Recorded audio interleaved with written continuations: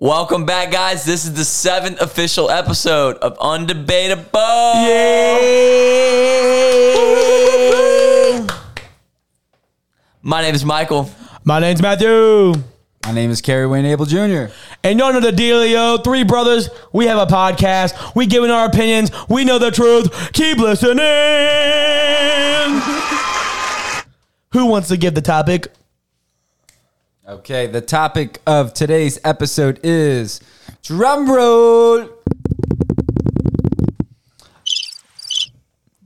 Who is the most underappreciated player in the NFL?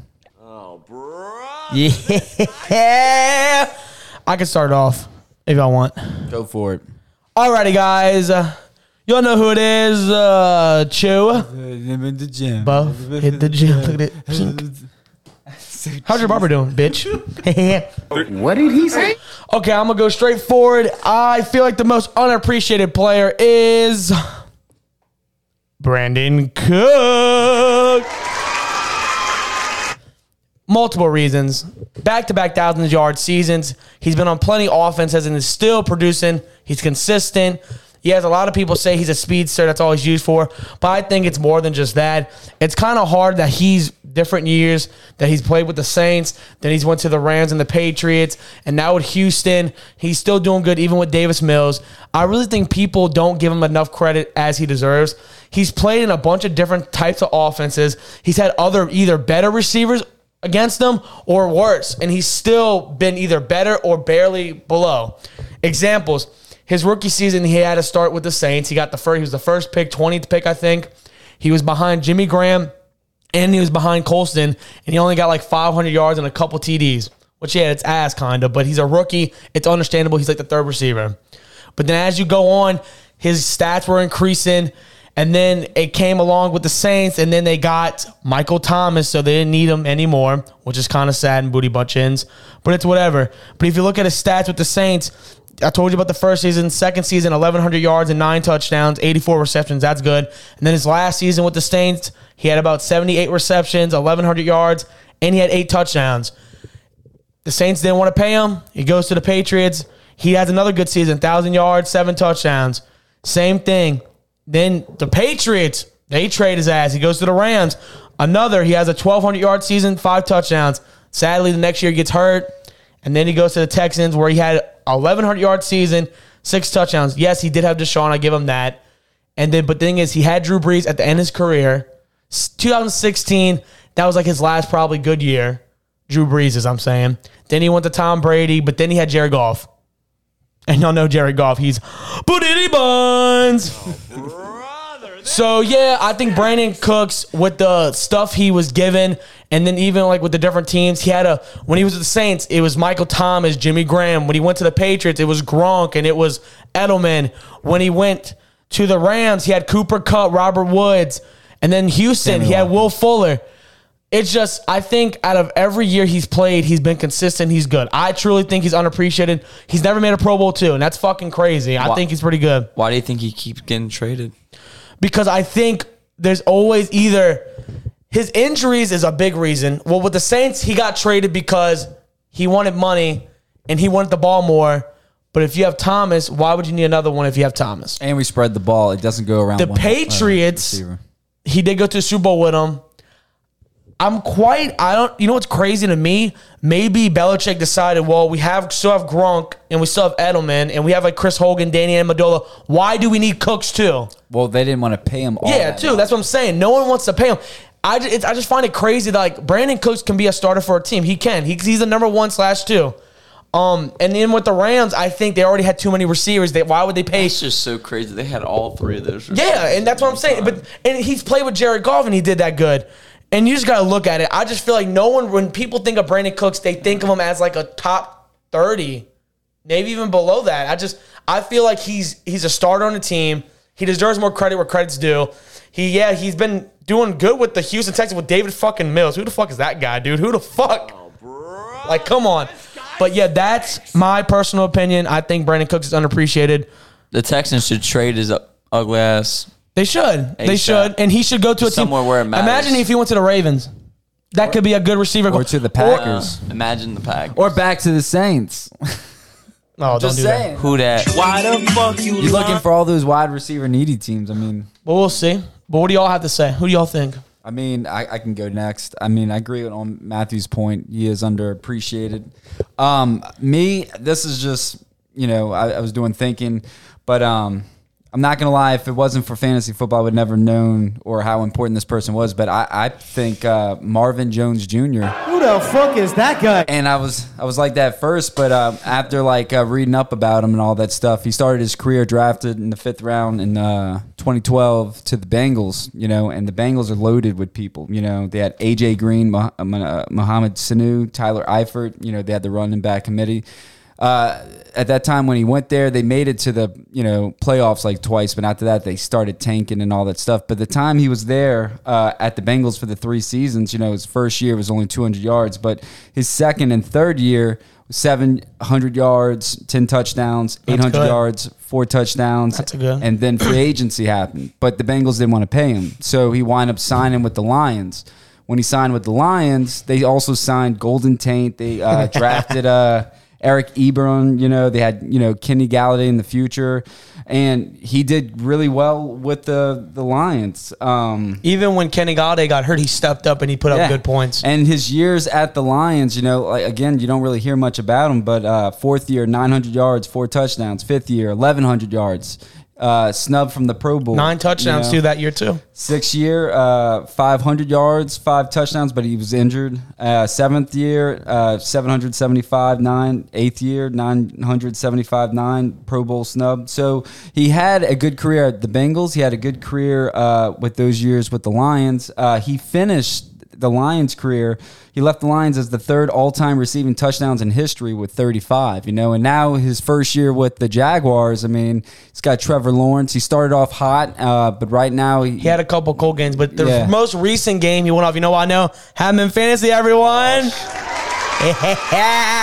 For me, it's you don't ever hear anything positive about him, and people can argue, well, Kerry's just that 2nd, 3rd receiver. I don't value him at that at all. I think he's a number 2 above average receiver with playmaking one abilities. He just never got the chance to be on that team to be a number 1 receiver. That's kind of his fault, though. No, because you have to think about the people who was starting against. Okay, imagine you got AJ Green and Tyler Eifert on one side. People are going to pick them. No, I know that, but you have Kenny Galladay. They're going to pick him, dude. But think about it, I'm Mike. not saying that, though. I'm saying he chose to go to the booty bun Lions that we all know is not good, even with Matthew Stafford, right? And I agree with you with that. And imagine him going from there to the Jags. He could have went. I bet you he must have gotten paid at the Jags. I don't even know how much he makes, but I guarantee he's making. He good. did get a good bit, But I'm saying, imagine if he would have went to a contender, right? Yeah. Like the And then Baltimore everybody Ravens have a whole different value on him. It's just crazy to me because it's it reminds me of Marcus Coulson in a way. Because Marcus Coulson re-signed with the Saints a couple of times. He could have left to go somewhere else. And he knew how good he was. And he knew how good Drew Brees was too, though. And the thing was, he was content. He wasn't all about me. He didn't have that ego. The same thing was with Marvin Jones. He didn't care about he felt and I feel like that with free agents out there when they go to a different team and we're like, come on, that's a booty ass. Why go to the Lions? But then the Lions are rebuilding. Golden Tate. They've been rebuilding for their whole I know, lives. but you think and you get a stacked up offense that's something would commit. Look at Kenny Galladay. He assumed going to the Giants because they were signing all these people and everyone's coming back injured. They're going to be a good team. Y'all are the only ones that thought that was going to be good. But I think Kenny Galladay, it may he's be different injured though. with him in And the future. I'm not gonna lie, I still, besides him being on the Giants, I think Kenny Galladay is a good receiver. And I'm not gonna lie, him with the Lions, he was good. He was a good. Whenever he played, he put up what he needed to do.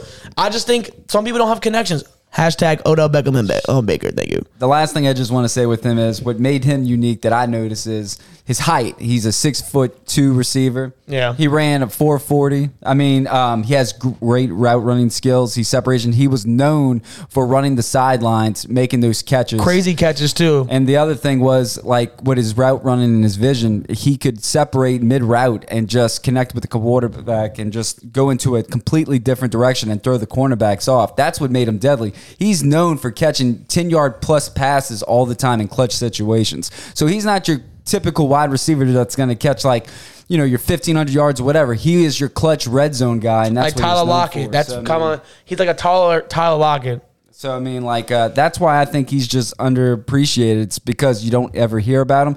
I would have known he would have put up all those, stats until, I played fantasy. I'm like, damn, this dude's actually really good. And he's always done me well. But, he's 31 years old. And I just think there's always been a bigger name against him. Like across from, that's why he has got that knowledge. Yeah. That people are like, oh my God, he's good. Well, it And just if happens. you're good enough, you're gonna. But that's what I'm saying. When you You're have gonna another name But across from you, when no he one's was going to putting care. up those 900, 1,000, 1,100 yards at the Lions, same thing. Golden Tate was putting up equal numbers alongside him. So you had two Golden people Tate's doing. more. But I'm just saying, identical numbers pretty much Yeah, side yeah, to side. So I mean, you got two receivers putting that up. It's like Cooper Kupp and Robert Woods last year doing all that stuff. It's like when you had Stephon Diggs and Adam Thielen. Like Yeah. you're gonna have those, but that's pretty much it for him. But Mike, what do you think? Who's your the most underappreciated person? Mine's tough. Who do you know? It is. This guy's a fucking comedian. Carrie, quit your day job, bitch. How's your barber doing? Look at go. No, but on a serious note, mine's kind of difficult because there's the ones they've picked are actually lower, like on ranking lists and stuff like that. I feel like Yours must be like a saint, like a I cool just guy. want to say my wide receiver is a top 30 for the past like 7-8 years out of all the receivers. I get it. I'm just saying. Keep going. I think Cooks is better than him though. Keep going. He's ranked a little bit higher. Michael Thomas, I feel like is very underappreciated. What did he say? And it started a couple of years ago, Explain. back when he had his like greatest season of all time. Like Lift your Wolf mic for up, hip. son. Yeah, bro. Jesus Christ. Talking to the Say it mic. with your chest. Yeah, bitch. I'm gonna say it with my chest. But Michael Thomas, shit. Fuck, man. Cut it. Cut Listen it. to me. Michael Thomas has been very unappreciative, and He I'm has. explaining why. When he had his first season with us and he was really successful, all people really known him as Slant Boy and Slant Man and all these things. Bitch, and yeah. To me, it never really made sense because what fans try to do is they try to take a player's best attribute and take it away and say, well, if this person didn't do this, they would be nothing. And to me, that makes no sense because we could do that with every player in the history of the league and take a best quality or a best ability and take it away and just see how it changes them. You know what I mean? But to me, these stats I found that were interesting is all of his routes that weren't slants in his 2019 season, which was his healthy season, the last time he was fully healthy. Catches without slant routes, 119, he was first. Yards, 1,400 yards, first.